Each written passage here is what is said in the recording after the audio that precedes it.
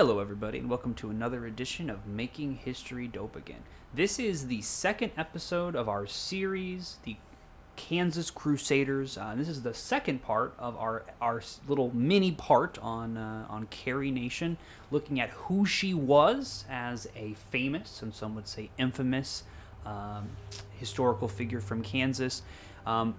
In this past episode, we looked at who she was, and in this episode, we're looking at how has she been portrayed historically. What has her historiography been like, and how has that changed over time? So we hope that you listen to our part one. If not, we'd encourage that you pause and go back and listen to that, just so you have a firm foundation. Either way, we're glad that you're here, and as always, thanks for helping us keep history dope. Make history dope again.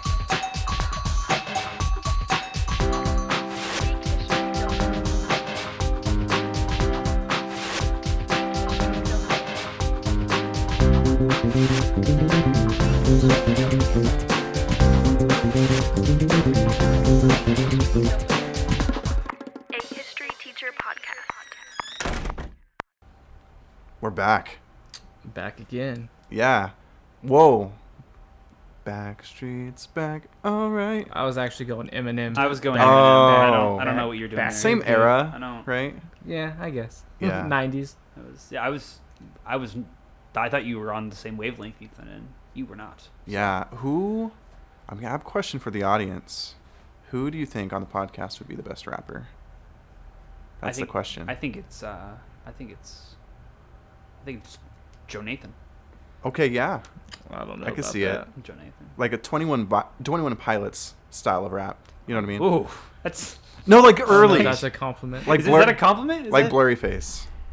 Is that a compliment? That's a good compliment. Yes, Okay. it is. Okay. Thank you for clarifying. Yeah. That could be a great story. I overcome speech impediment to be a rapper. Dude, I feel like you wouldn't be the first one. Yeah. it's like rap, but in a coffee house. Okay. Yeah. Yeah. Well, guys, I'm glad that we're back together. Yeah. We so those of you listening, if you finished the first episode on Carrie Nation or Kansas Crusaders, kind of a first introductory episode there, you may have noticed that the end was kind of abrupt, and we hope that you didn't, but maybe you did. We had some pretty serious tech issues. Unscripted. Basically, like I would explain it as the laptop we record on had a brain aneurysm.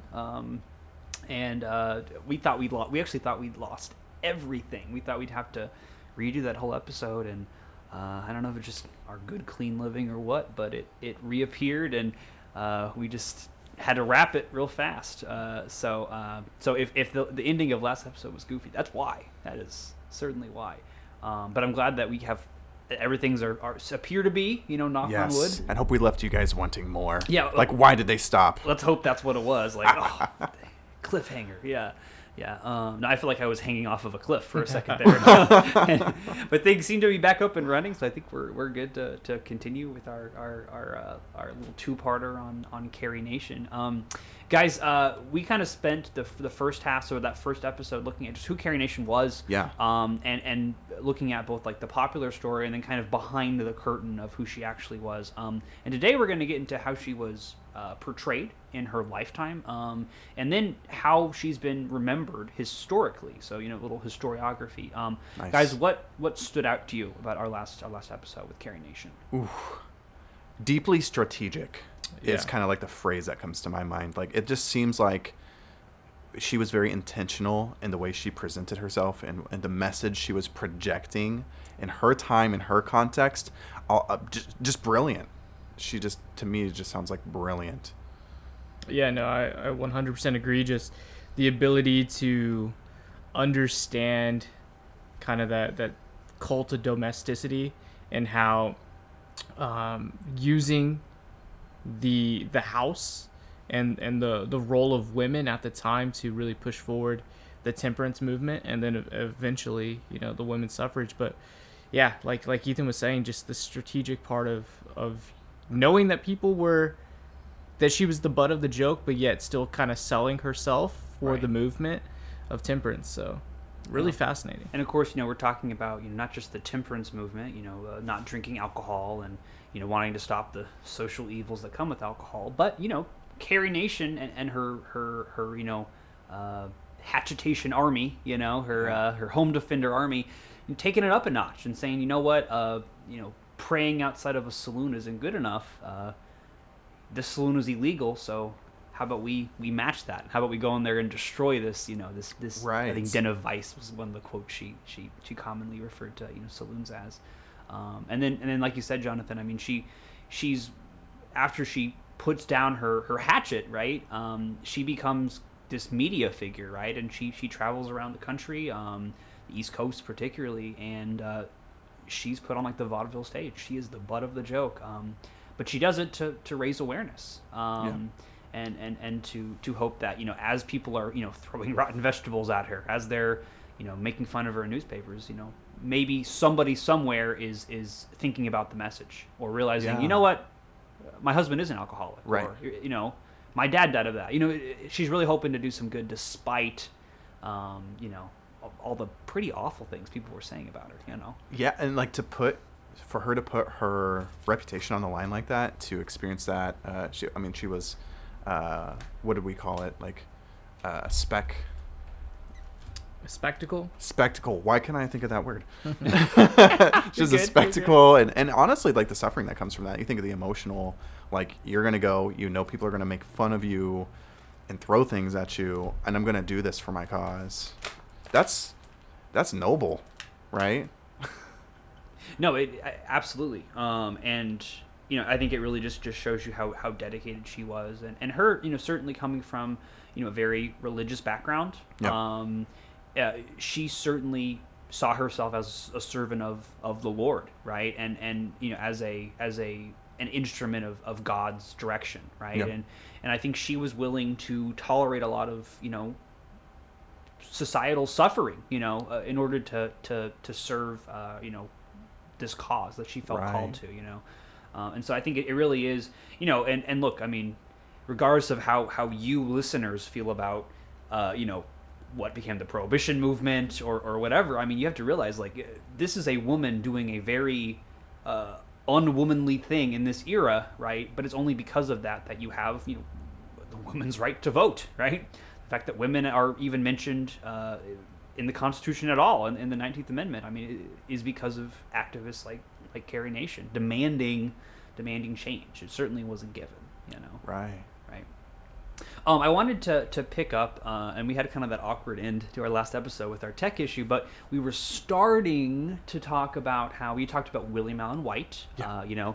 The Emporia Gazette, very well-known Kansas journalist, who had actually used his platform to come to the defense of Carrie Nation, to say, hey, I know you guys are mad that she's ruining your saloons, but look, she's not wrong. They are illegal, and had been since 1881, in Kansas, and so I wanted to zoom in on the difference between how Midwesterners felt about Carrie Nation and how that really kind of dissipates and changes as you go to like the coasts. Okay. Yeah. And so we talked about William Allen White, right? And we talked a little bit right at the very end about how the American Midwest, many of these people, whether they came to this country, they immigrated to this country, bought land, or whether their families had been in America since, its founding, they came to the Midwest to kind of get away from the East, whether that was to practice their religion, to, start anew, whatever it is, get rich, right? They left for a reason, right? And so for many of these Midwesterners, they see, the East as evil, Yeah. right? And particularly for religious people in the Midwest, they see the alcohol that is coming in and corrupting their communities as, Yep. well, it came on a train from the East, right? And so there's a name for this. Historian Richard Maxwell Brown, he calls this the War of Incorporation, okay? And maybe you've heard that term if you studied like populism in America. Okay. And essentially, during this period, America is developing westward, right? And you're seeing canals and steamboats and railroads, right? And you're having goods that are shipped from the American East into the American West, right? But think about what's also going on in this kind of Gilded Age era, right? You're thinking robber barons, right? Yeah. Monopolies, Yeah. right? Terrible treatment of workers, right? The little guy is getting squished, right? Right. And that's happening in the cities, as we oftentimes think about, but it's also happening to the farmer, right? The farmer feels marginalized by these large, international companies that are kind of springing up in this era. Yeah. And so, like, the populist movement, a lot of that is kind of this popular Midwestern reaction to, the U.S. government is in the pocket of big business, and they forgot about what makes America great, the common farmer, right? And so Carrie Nation is kind of part of this too, of like she's saying like, look, these corporations east are bringing their evil with us, right? And what are we going to do about it, right? Are we going to let the scourge of alcohol like truly ruin our communities or not? Right. Right. And so that was interesting for me researching this, because you obviously think about all these reform movements of the Gilded Age, but you don't always think about how they all like connect together. And so that was Right. interesting for me to hear a historian saying like, well, there's a reason for that, right? There is some connective tissue outside of just William Allen White supporting Carrie Nation. Now, obviously, not everyone in the Midwest loves that their favorite saloon, is being smashed, right? Sure. But certainly her support is strongest in the Midwest, right? This very like devout region of America. And so, for example, former Governor John St. John, the Charles Sheldon, who Ethan, you might know that name, being a pastor. He's the "What Would Jesus Do" guy. Oh, out of Topeka. Yeah. So what would he do? The leading Methodist in Kansas, John Thomas McFarland, right? Those are all names of people who had big platforms who are like, you know what? It's a little unconventional, but Carrie Nation isn't wrong. Yeah, and those She's are onto something. Those are social gospel leaders. Yeah. Right. Yeah. That's the era that we see here. Now, I don't know if many classes really touch on the social. I didn't really learn about it until grad school, but that's kind of the Jane Addams. Yeah. People that are putting a lot of this philanthropy into practice, right? Yeah, and so it's So those are her supporters. those are her supporters, right? Gotcha. And then as you kind of get outside of that Midwest, even part of her own group, the WCTU, we talked about Women's Christian Temperance Union. Yeah, I think to make sure I said it in the right order there. Yeah. Outside of the Midwest, they don't support what she's doing. Obviously they like that she's opposing alcohol and stuff like that, but it really does get drawn along those geographical boundaries of like, well, us sophisticated ladies back east, Right. we can't support this barbarism that Miss Nation is participating in. Wow. And so there's this great quote from I think it was from a New York chapter of the WCTU, and the quote here is that she does more harm than good, these lawless methods. Okay. And this is from the WCTU, This is from her group. This is from her group saying, you know what, we're not going to accept the leadership this. of the group. We're not going to accept this. Interesting. Exactly. Yeah. As we start to like transition into how the East saw her during her own lifetime, I think it's important to think about, go back to that whole like cult of domesticity thing, right? And I think so much of this conversation is framed by the cultural limitations of what a woman is and isn't, what a woman should be and should not be, right? And so you have this woman, Carrie Nation, right? Very religious, right? She grew up poor, living on a farm, right? I mean, you have to do things yourself, right? The whole like sophistication of being a lady, of like, well, the man does the man's work, right? When you're on the American, plains, right? That adjusts a little bit, right? Because you might have to go out and feed the chickens, right? You might have to butcher a hog as a housewife in the Midwest, something you would never do in your petticoats in the American East, right? And so as she starts to grow in popularity, as she starts to go on tour, you see like journalists targeting her as this representation of everything a good American woman should not be. Wow. Okay. And there's so many examples, New York Times, Time Magazine, right? where they not only write about Carrie Nation in this way, but they use like political cartoons. Okay, so here's Yes. one, and you guys have seen this. I think we saw this last time. The caption of this is from Life magazine 1901. Look out, boys!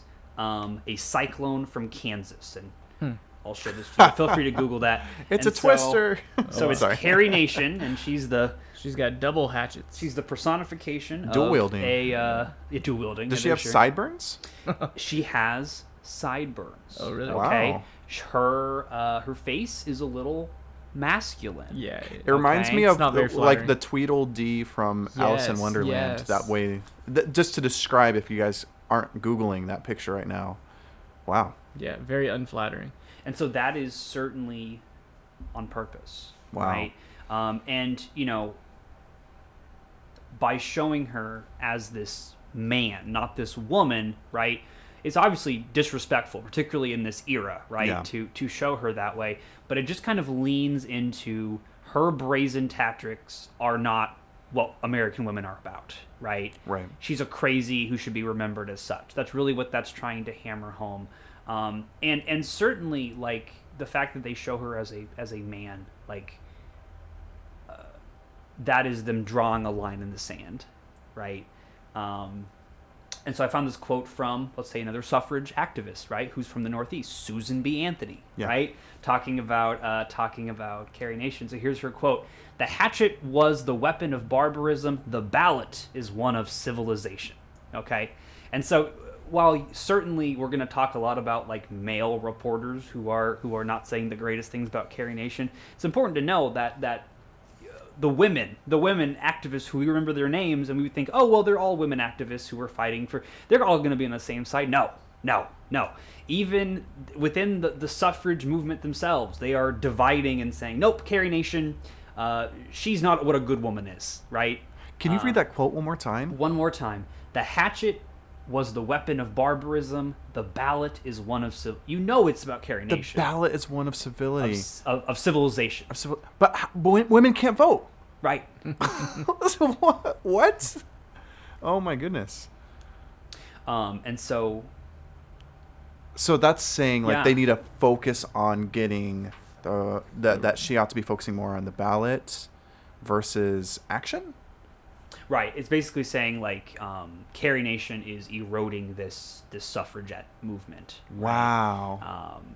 Which if anything, I mean, Carrie Nation is drawing attention to. Now we're obviously we're biased as being from the Midwest, I think probably. Well, right? we also have Also have hindsight. A little Yeah. bit, but- Exactly. And look, like the whole height thing, Jonathan. One thing you mentioned in like the very first minutes of episode 1 was that she was a tall woman, right? And so that is going to be portrayed in like cartoons and newspapers as she's the female Frankenstein.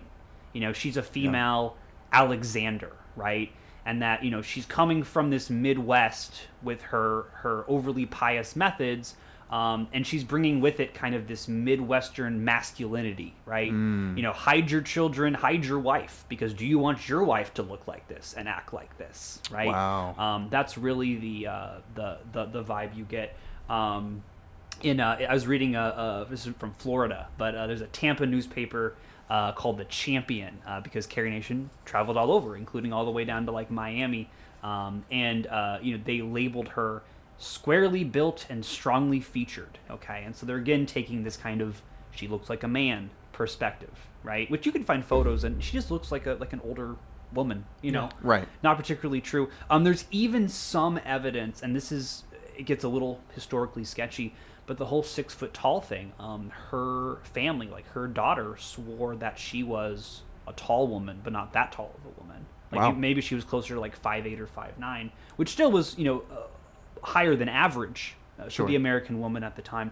But the whole like the memory of her being 6 feet, which look, I read a lot of like peer-reviewed journals in Yeah. preparation for this project where they say, yeah, she was 6 feet tall, Yeah. And so now is her daughter, is she accurate? Who knows? But there even could be historically, Right. kind of a misremembering there. Sure. And that kind of feeds back into the, she acts like a man, and she's as tall as a man too. So that was an interesting thing as I was kind of going through this. It's crazy how much those like physical features of people really do play into perception, into building narratives. Right. And you think about it, you're like, that's such a ridiculous thing. Like, what does it matter how tall she was? But it does. Yeah. Like, in people's minds, that very instinctual, maybe. Yeah. The prejudices that we kind of form based on those things. Right.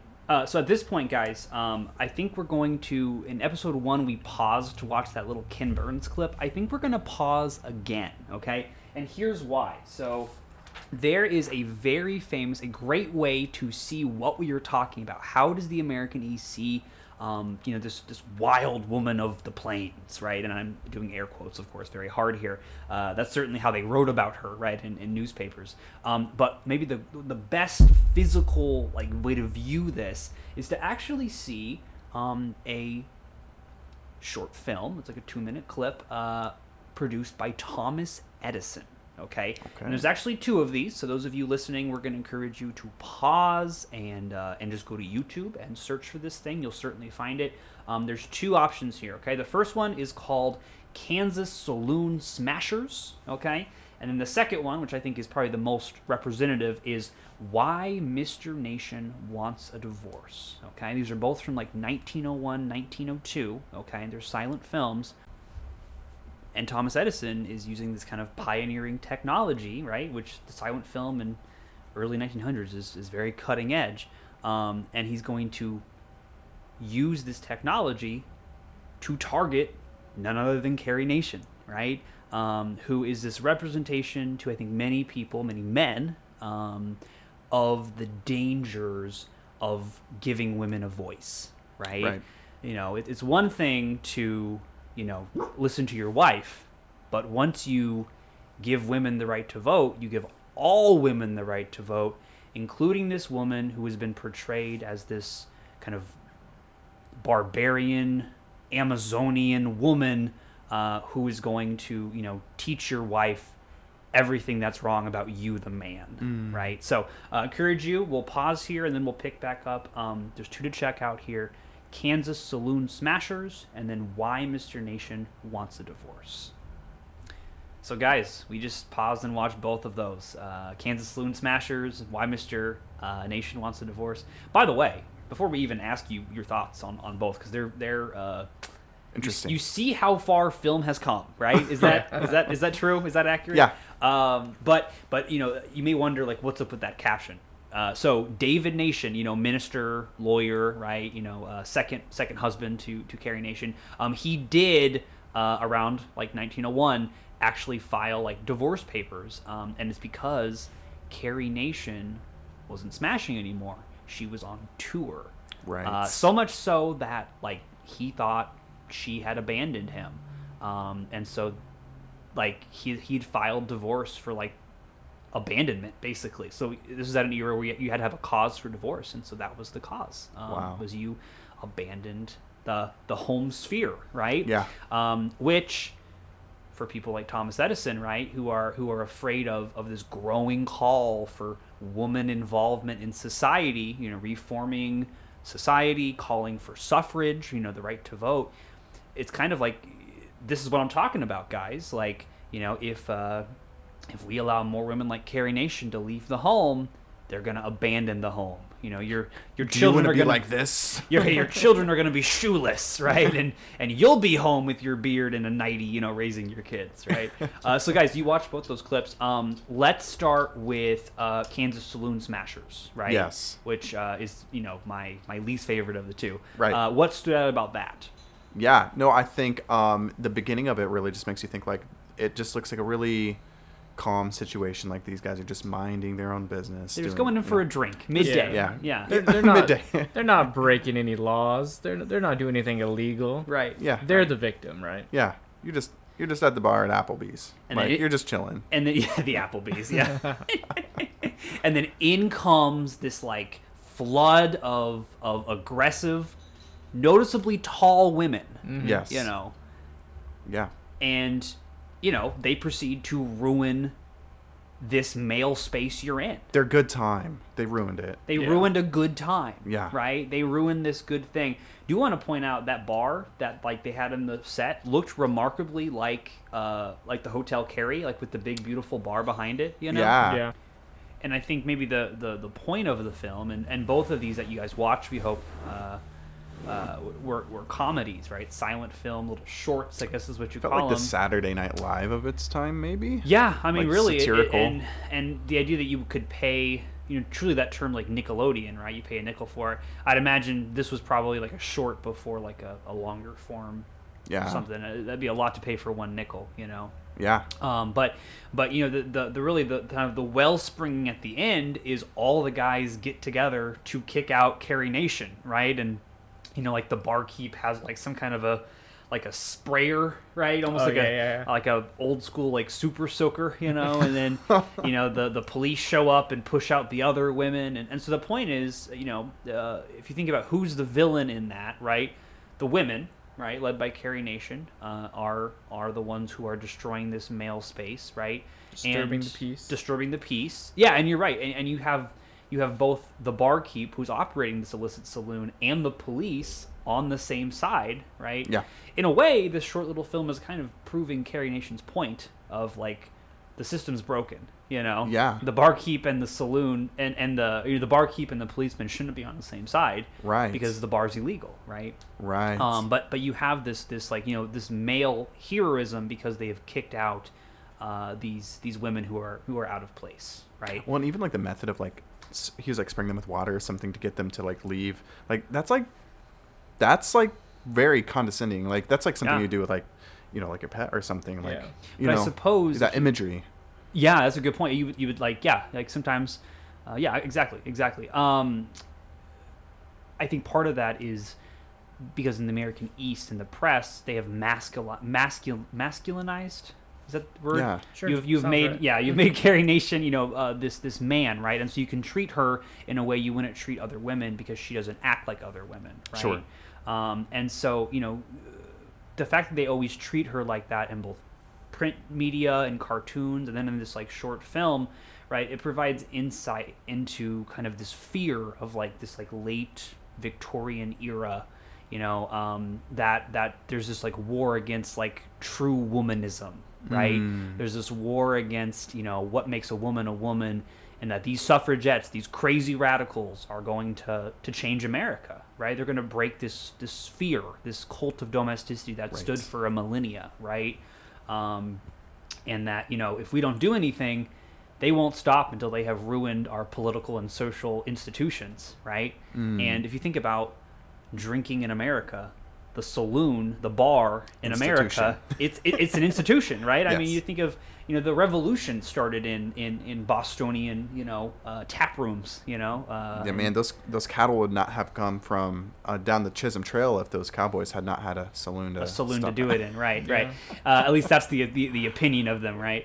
Now, the second one, why Mr. Nation wants a divorce, I think really is the most of the two. It's the most offensive, right? And so in that, right, you have Mr. Nation, right, who is playing not the role he should be, right, according to the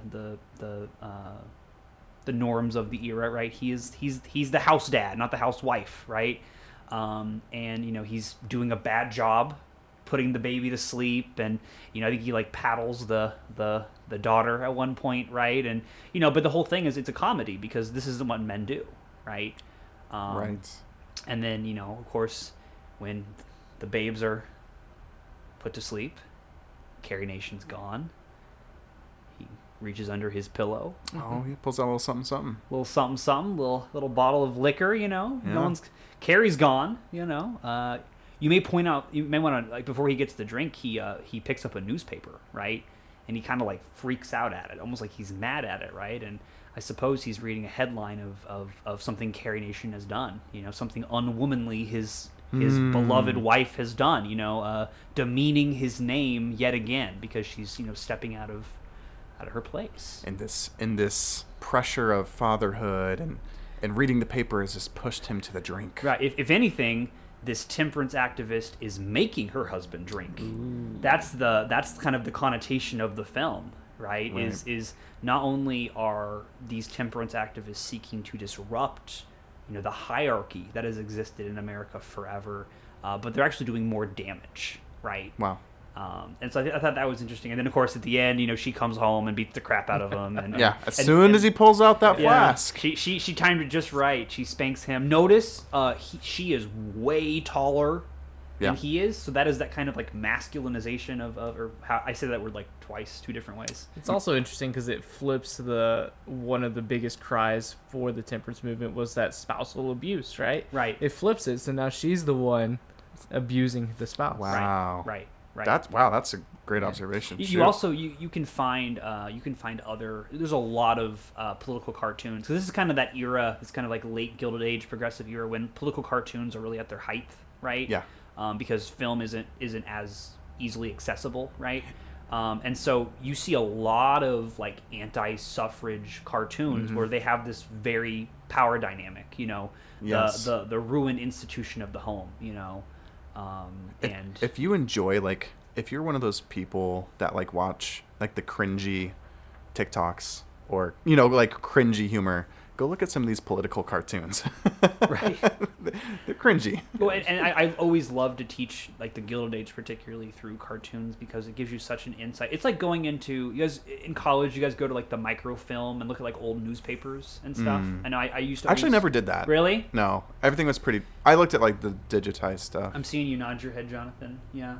Yeah, a little bit with some genealogy type stuff, yeah. Of course, it's genealogy. That's your thing, yeah. Yeah, but I remember going in, I forget what I was looking for, but I was back in like the 1920s, and it was just our local newspaper. It's cool that they have these on archive, Yeah. And they've had it set it up, you put the disc in, you really can kind of like fly through trying to find a certain headline. But as you go through the headline, you go through like ads, and you see like, what are they trying to sell to men? What are Yeah. they trying to sell to women? And it's very gendered. It's like, they're trying to sell women like satin gloves and like hats or hat boxes, right? And Right. And for men, it's it's exactly what you think it is. But on the male side, right? Look at this new car, right? Look at this. And so I think Tools. the takeaway from these two things created by Thomas Edison, directed by Edwin Porter, another film pioneer, is that these women are challenging and are a danger to society, right? One of the books that I really use as I started to build this project was a book by Fran Grace, Carrie Nation retelling the life.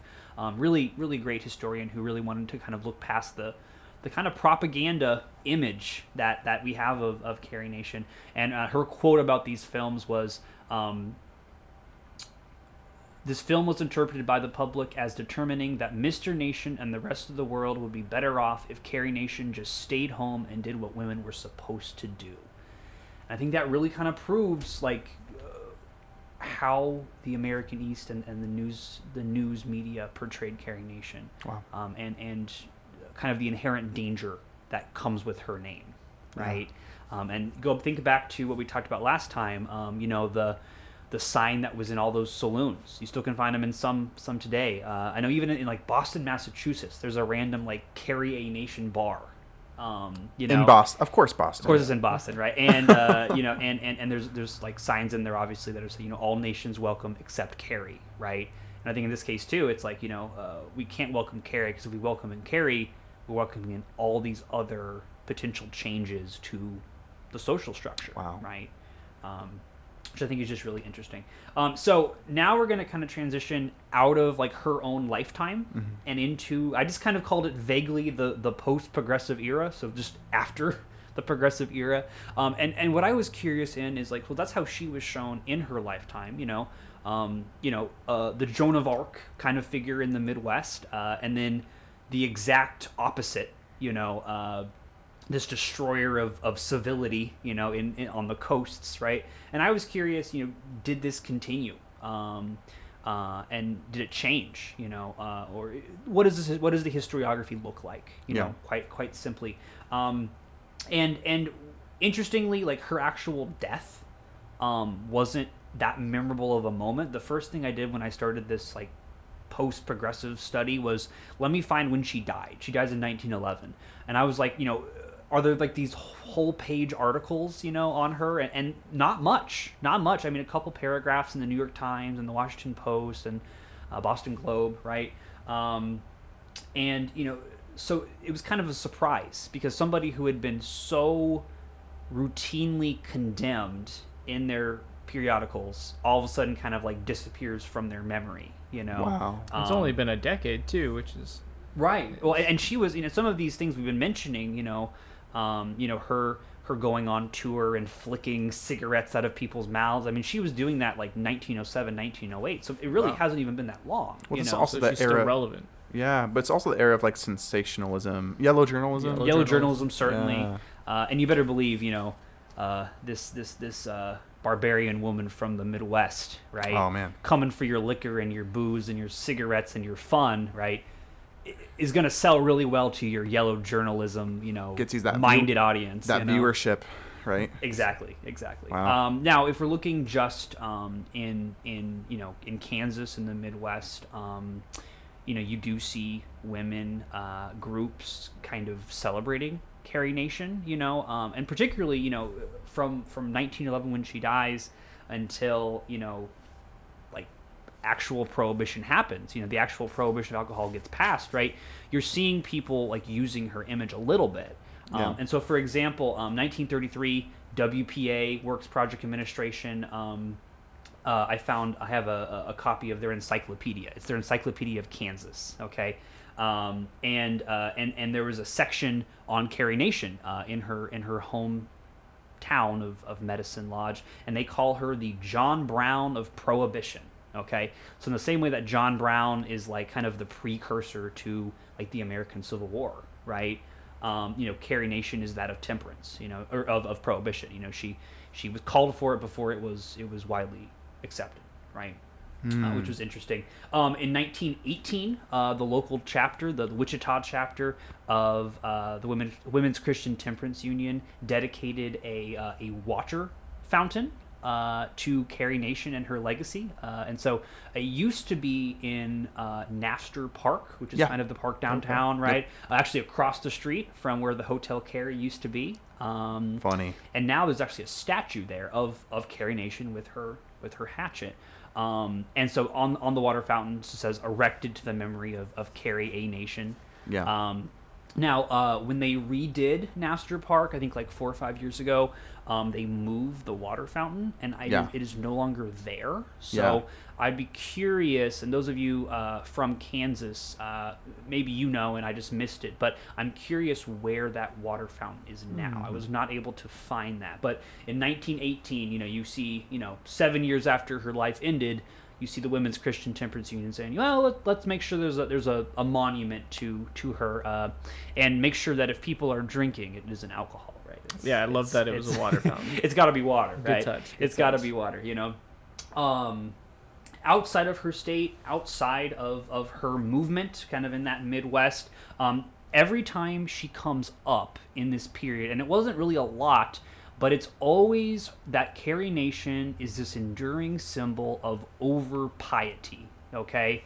Of hard-headed barbarism, or that she is just a fanatical female problem, right? And every time there's any kind of challenge to the idea of prohibition, and then especially once prohibition is actually like instituted, like the Volstead Act, and actually, the transportation and sale of alcohol was like not the drinking. I want to clarify that. That's the weird thing about prohibition.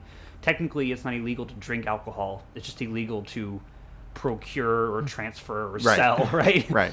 Which is part of the reason why it fails, probably, right? But every time you need a target about why prohibition sucks, she's the target. Wow. Which is interesting. Wow.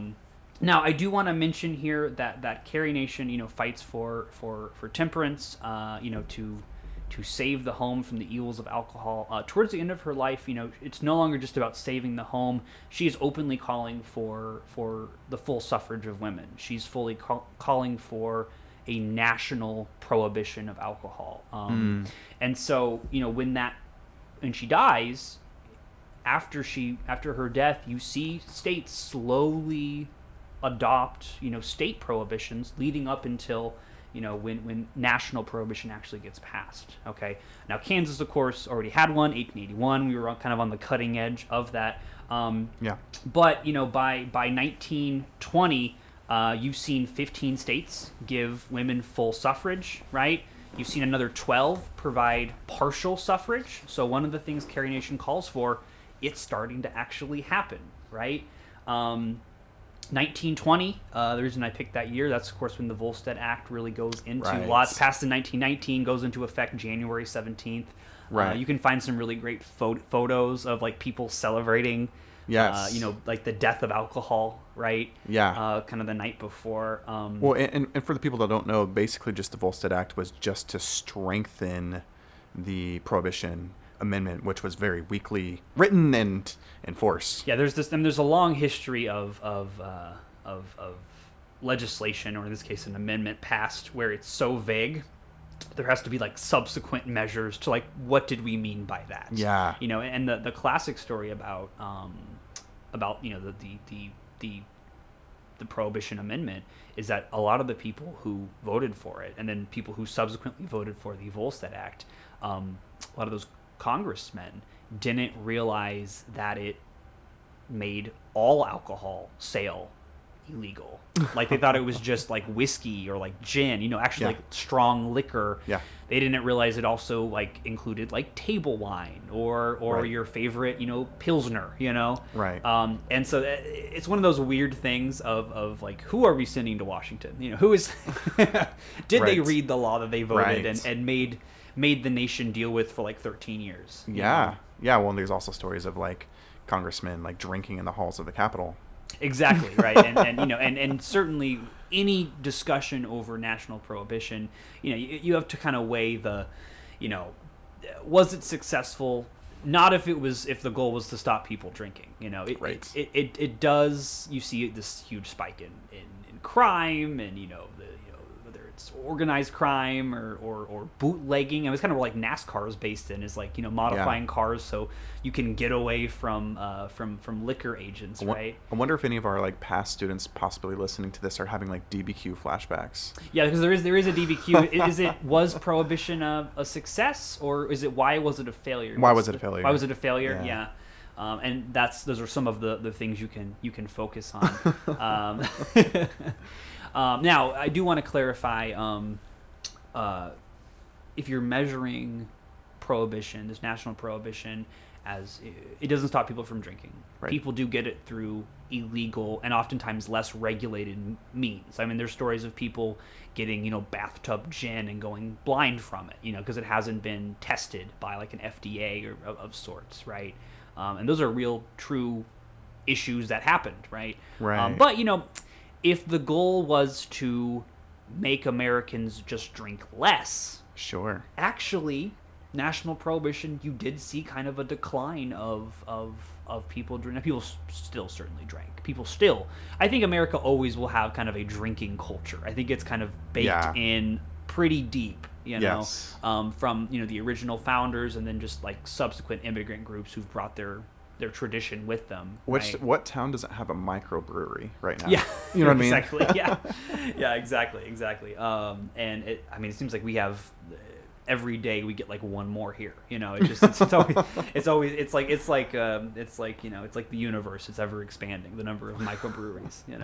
Nice. But you do see a decline in the amount Americans drink after Prohibition. So Yeah. in a yeah. weird way, that is some kind of success. Not Sure. quite what the Prohibition was created to do, but you Right. do see a decrease there. There's there's a couple great articles you can find online about all of the cocktails that existed before Prohibition, and then all of the cocktails that existed after Prohibition.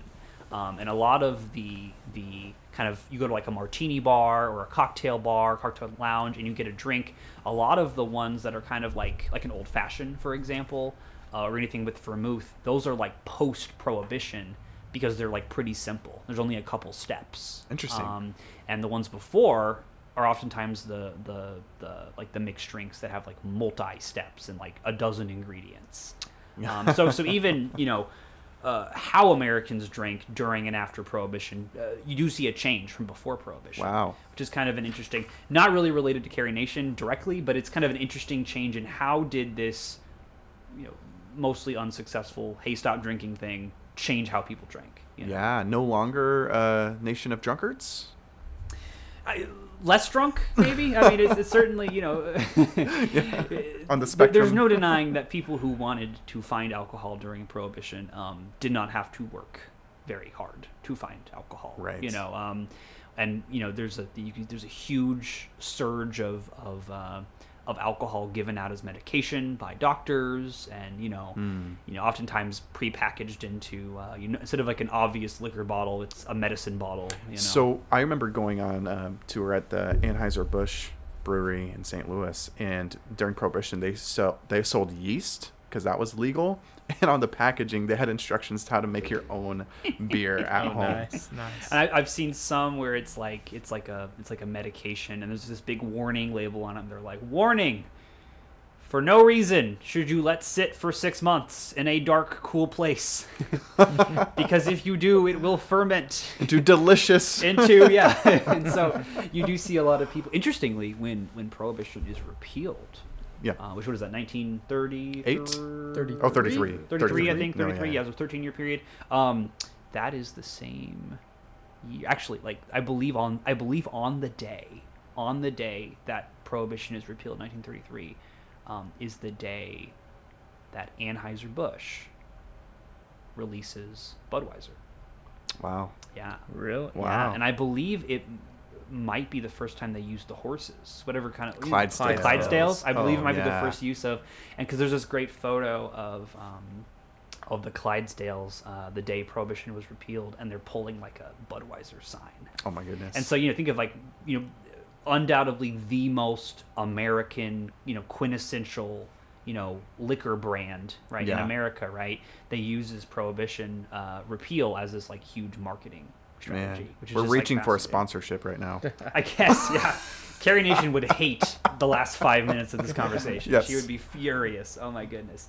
And so, I did this interesting research as I was like coming up with this, because you see national prohibition come to fruition, right?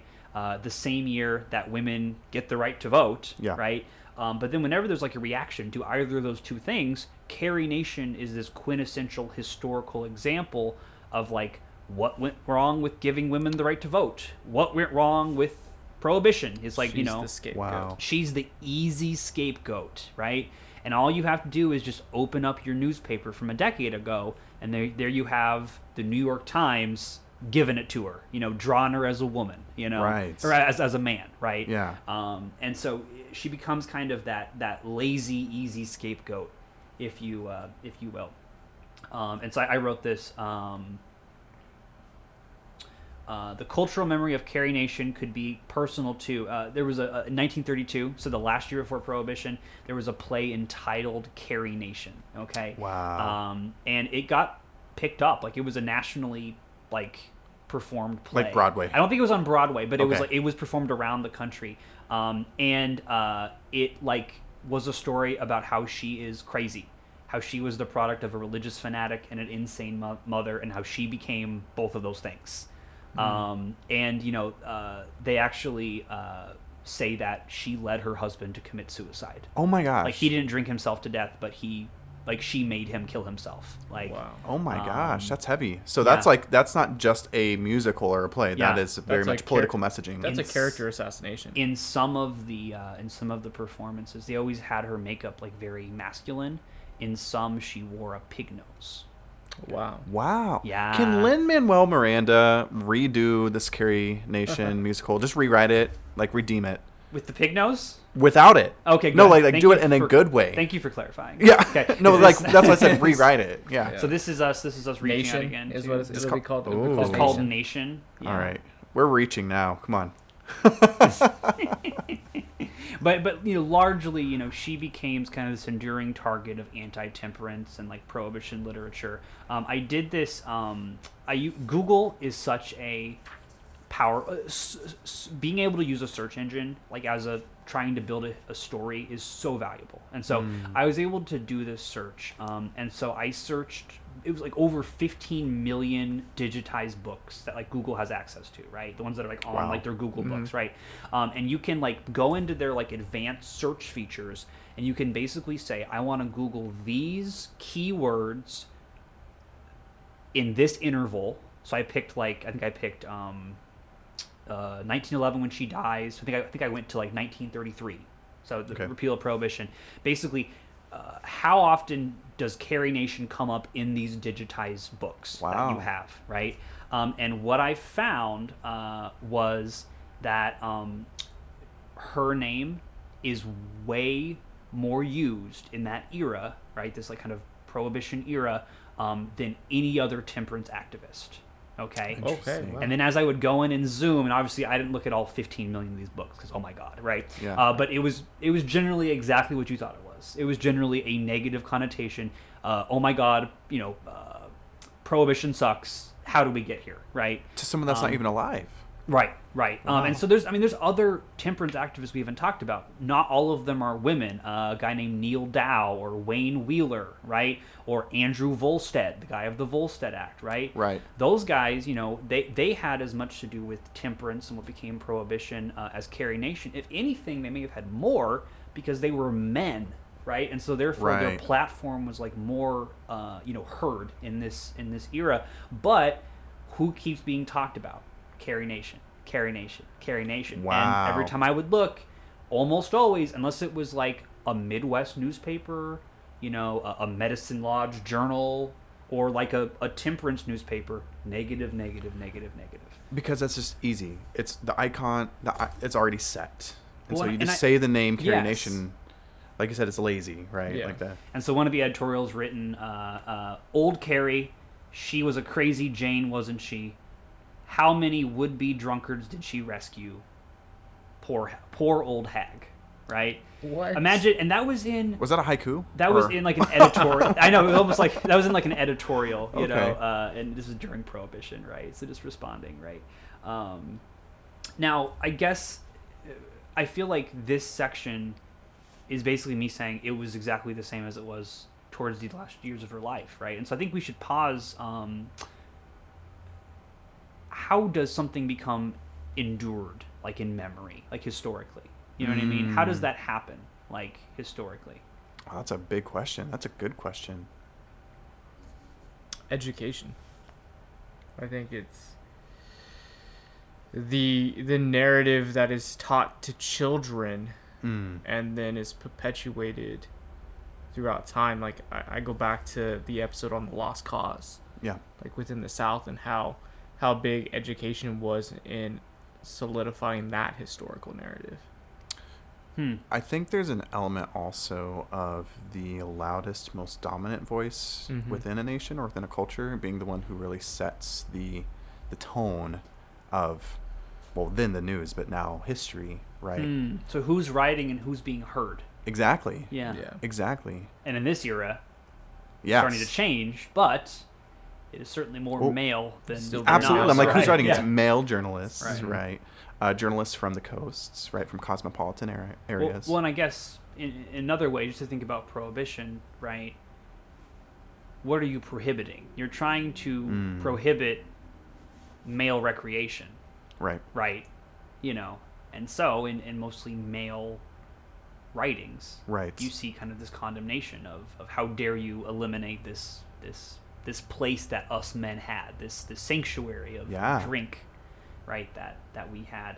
And as I just kind of kept going into this period, I mean, just more and more, I really wanted to have a different conclusion. But unless they had a connection to temperance, this was the consistent angle people took. Now, there are examples. So like here's an example of like a temperance journal supporting Carrie Nation. So this is Reverend Floyd Tompkins writing in the Annuals of the American Academy of Political and Social Science, and he was talking about how basically there were positive health effects of prohibition. Sure, people could still find alcohol, right? Sure, you've seen this rise in like crime, but if you think about like the thing of temperance, right? It wasn't the alcohol, it was the impact of alcohol on the home, right? So here's his quote: "Pay envelopes of the breadwinners have been taken home intact, right? From a public health perspective, this period has been a wonder worker, right?" And so think about like all the health like detriments that come with alcohol, right? Yeah. How many poorhouses are filled with drunkards, right? How many, hospitals, how many people, they needed an organ replacement before they really could do that, Right. because they did it to themselves, right? And so that's an example. And so he talks about how, this has given American a chance to pick a sober captain should it choose to. So it's kind of, America has been riding real hard and fast on that gas pedal, every generation drinking themselves into a stupor. And for the first time, Prohibition has kind of eased up. We've let the Right. engine kind of cool off. Right. And now America has to decide, what are we going to do? Now, of course, we know in 1933, we're going to repeal Prohibition, right? Right. And some of us are going to go hard again, right? And some people never stop going hard during this period, right? But you do see some kind of a dissenting, a minority voice, right, talking about, well, there are some positive effects because of Carrie Nation. Yeah. Which is interesting. On the other side, right, Carrie Nation is the child of puritanical, fanaticism. She's a lazy moralist, right? She and her group demanded, parrot-like demands that have no value, no effect on culture, right? And there were much more of those conclusions than on the other side. There was one that made me laugh. 1923, New Jersey Journal, where, and this guy just sounded like he was shouting. Like the fact that this got published in a scholarly journal is just like wild to me. But here's his quote: "The launch of some, let me find it here. Actually, this is New Jersey Governor Edward Edwards. Wow. Okay, he blamed the temperance movement moralism for creating simply a smokescreen for the launch of some new torpedoes against the plate armor of the liberties of American citizens." And so what he's saying there is he's saying like, forget the whole like, should we drink or should we not drink? Forget the whole moral argument. Our liberties, our rights as men, as Americans, are all on the chopping block. It's kind of that slippery slope argument. Sounds familiar. Yeah, and I mean, and look, that argument has been very beneficial. I mean, forget the temperance thing. It's easy to say like, well, this is just the first step, right? Yeah. And that's always worked politically. The fear, what do they call it? Fear mongering. Right. Yeah. Right. There were some I found, some kind of negative, Prohibition sucks articles where they talk about how, this also sounds familiar, that American women were simply paid reformers. Like they didn't actually, like Carrie Nation didn't actually believe in temperance. Like she was being paid off by, some governor who wanted to strip you of your American freedoms and liberties, which is just so wild, Yeah. That if we ban alcohol or, what the Volstead Act does, that, America's going to become this like tyrannical inquisition, where, this puppet state of the government, right? I mean, just you see all these like weird Conspiracy theories. fears, which honestly like don't seem that foreign now, just people just blindly speculating of like, Prohibition's going to become blank and blank and blank, and then Yes. eventually blank and blank and blank, Yeah. Yep. And then it's all Drink dystopian. more water because there's going to be microchips in the water. right? Here's kind of the quote to kind of lead us out. So going back to our to Fran Grace, from Carrie Nation retelling the life. American perceptions of not generalities but genderalities of activism, which in the case of women tended to be negative during this period, are slow to fade from historical memory. So in the same way that Carrie Nation represented everything a good woman should not be in, 1903, that becomes the enduring legacy of her during this kind of like Prohibition era, right? Wow. And as I kind of started to like take that out of like, post 1933 into the 40s and the 50s and even like the 60s, she wasn't mentioned a lot. If it was a footnote. And honestly, if she was mentioned, it was, let's mention her and other temperance people, from Women's Christian Temperance Union, right? And then let's talk about how Prohibition failed, right? who she was gets like a footnote at best. There's not much of a sympathetic view on her in terms of like, why is she doing this? What's inspiring her to do this? Right. And really, I found myself kind of stuck finding the same information, 5 years, 10 years after that, until I got to kind of the women's history era, Right. Which is like late 60s, 70s, Yeah. maybe even 80s. Okay. Now, Jonathan, you and I took this class together looking at kind of historiography. What is changing in terms of what we would call women's history in the 70s? So it's taking on this kind of differentiation between women's history and gendered history. So before, the emphasis on women was usually, individual specific figures and like what they had accomplished. So very much like, oh, here's Carrie Nation, here's Susan B. Anthony, here's Abigail Adams. Right. Whereas it's starting to transform into gender history of like, what was the role of women as a gender during this time, or how did society view different genders through different events. So in a way, it almost started off very specific and is now got like more broad over time. Yeah, I mean, I think that's exactly how I interpreted when we kind of studied that era.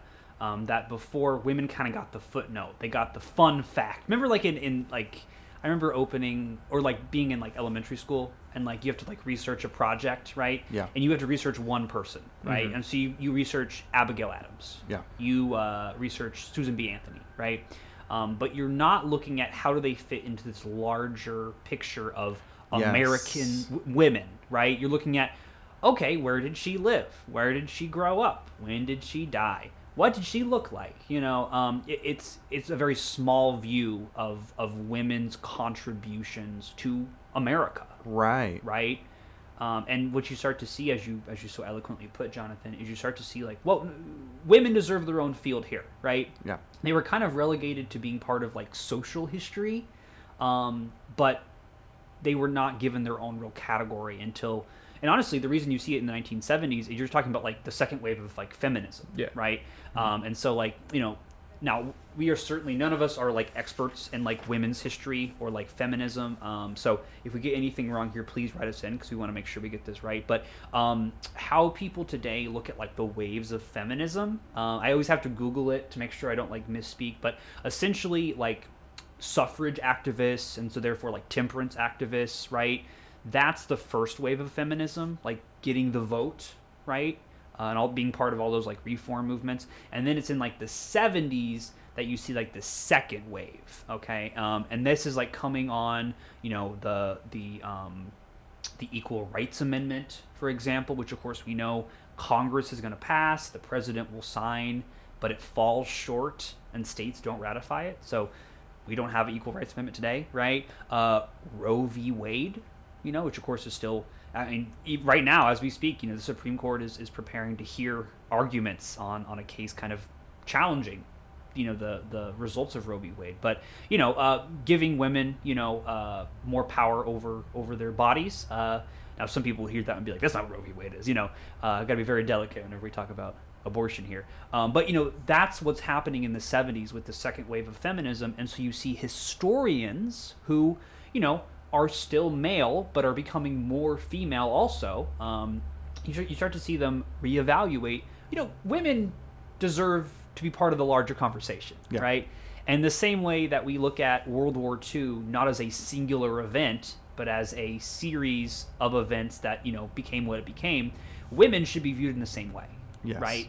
And they deserve more than just a paragraph here or there, Right. right? And so here's some crazy statistics that just show you how desperately needed this field was. And this is from, I found this in actually one of our lectures, Jonathan, that we did in this class. So prior to 1970, only 24 books were published in the United States on the topic of women's history. So before 1970, only 24 books are focused on women. Wow. Now, like maybe they're mentioned in Yes. passing, but actually in women, 24. Yes. 1970. 24. That is 24. nothing. Yeah. That is, I mean, and look, how many books have been written by Lincoln at that point, or the Battle of Bull Run, Or World War II. I mean, yeah, I mean, it's just 24. So I read that, and I like actually I went back and I listened to the lecture. So like they must have gotten it wrong. Yeah, do they mean 2400? Yeah, I was like even 2400 is like such a small. No, 24 books were written about women's history. And were in they America. written? Who were they written by? I mean, that's a great question, right? And it's like, and then what? And we're not even getting into how good were they. Yeah, what did We're they just talk getting about? into, What's the content? Did they even publish? Right. Oh my goodness. And so what that means is before you hit like that 1970 mark, everything before that is like pre-women's history. Yeah. Because they're not even given their own space historically. Yes. Right. I had an interesting source I ran across in 1975. It's published in Women's Studies newsletter. So this is part of that. A historic study that's certainly inspired by this wave of feminism. But essentially, the journal they published, it's an analysis of, what's in our high school history textbooks? How are women, if only 24 books, what's going on in these textbooks? Like, how are women Right. being portrayed? And they looked at the 12 most adopted textbooks across America in 1975. And here's the quote: "A few paragraphs of extravagant praise as essential to America. The other 90% of women and their stories were largely ignored." Wow. Right? And so again, even forget like deep study, like at the university level, straight up, like what is the average American K through 12 learning about women and their role in America? Couple paragraphs. Wow. Who is Abigail Adams? Not why is Abigail Adams important to America, right? Right. Right, and not being a separate field of history or American history, but being integrated within the tapestry of American history, because American history is about all people that have... Exactly, Right. right. And all of us, all three of us, obviously we know stuff about, genealogy or like military history, but all of us have really found interest in studying social history. You're studying Yep. people, right? And oftentimes you'll hear us in this podcast talk about the dangers of getting stuck in like just political history, Yeah. or getting just stuck in like big man history. Like what Yeah. are we leaving out if we're only looking at the most powerful politician in that era and Right. saying, well, this is everything you need to know. Well, and right? interestingly enough, like it's post-1970s female historians who have really driven social history Exactly. in the past few decades. Go figure, right? Right. Yeah. What? Because they're probably looking at these books and they're saying, where am I in this story? How do I Right. fit into here? Right. That is that book, Fran Grace. I think it's like 1999.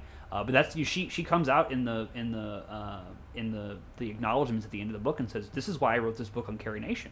Yeah. Because as I was a woman learning American history, where are the women at? Right. Yeah.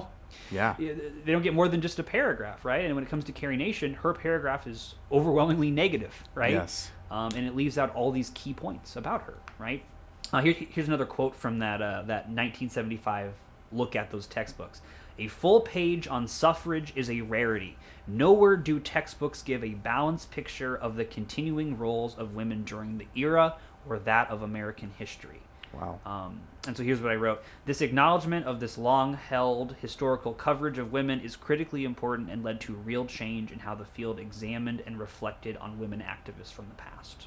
So as you kind of exit this like 70s, like start of this like wave of feminism, you start to see male and female. Oh, hit the microphone, guys. There, sorry. You start to see people going back and okay. We know what temperance was and, whatever the mess prohibition became, but let's not focus on their methods. Let's focus on who they were. Let's focus on their motivations. Let's focus on stuff like people had talked about the WCTU, but they had never talked about this wonder of their structure. Or the thing that we were amazed about last episode, how smart their form of activism was. Well, we can't get out of this role of the women, so let's use that to our advantage. Yeah. You don't see people looking at that until you hit this like 1970s era. It just simply wasn't seen as valuable research, right? Right. Which is overwhelmingly sexist, because you better believe they analyzed, the social structure of the military in World War II, or Yes. that of, Andrew Jackson's kitchen cabinet, right? But women just weren't given the time of day when it came to more than just, in a couple sentences, tell me what they did. Right. Right. Wow. Kind of as we're moving through here, this whole period is dominated by kind of a retelling, and something that we've said inspired us to make this podcast was to kind of, what are the undertold stories of American history, right? Is the popularly held story the whole story? Is it the right story? Is it the Right. story but it's been told wrong or from the wrong perspective? And in this era, 1970s to like today, you kind of see people challenging it. You kind of see, and I think this is exciting for particularly the field of women history, you see people treating history like a social science. The whole scientific method thing that we talked about in our historiography thing of like, it's the job of the scientist to look at the people who came before and said, what did they get right and what did they get wrong, right? And then how can I correct that? How can I make the telling of the past better or more accurate, Right. or fill in what they missed or what they got wrong? And you see that happening kind of in this era, if that makes sense. Yeah. And really, guys, that is essentially kind of where I stopped. I talked about different sources, but it's all kind of re-examining the role of women throughout history, particularly the role of Carrie Nation. Stuff like realizing that like there's not a monolith when it comes to temperance activists. Yeah. You had people in the East who just wanted to pray outside of saloons. And you had people in the Midwest, people, who were followers of Carrie Nation, who were like, that's not enough. Get in there with a hatchet, with a Yeah. rock, break some stuff, show them what's up, And so things like that it's important in history to realize that there are no monoliths, that people are complex, and one group of people are not the same. That had been Right. largely done with temperance activists, including Carrie Nation, until historians decided, you know what? Why am I just accepting that at face value?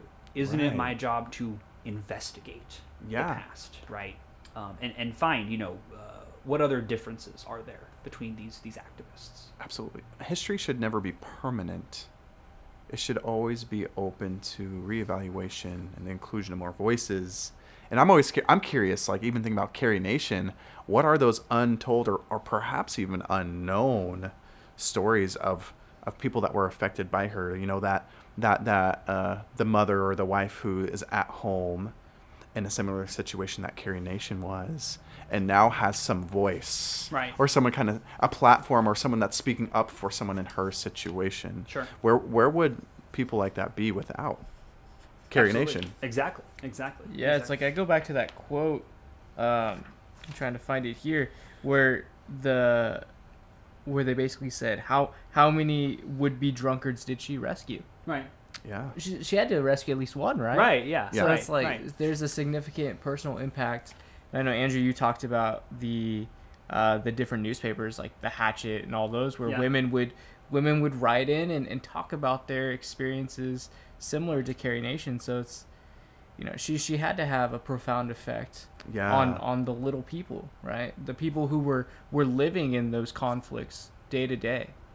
Right. Right. And I love that now we can look back at this story, and this makes me wonder how many other stories have we given a raw deal to that we need to go back and retell. Yeah. If anything, with this podcast, we're always aware that we're only just beginning. Like that if we're trying to tell undertold stories, there's a bunch that we haven't even thought about yet. Right.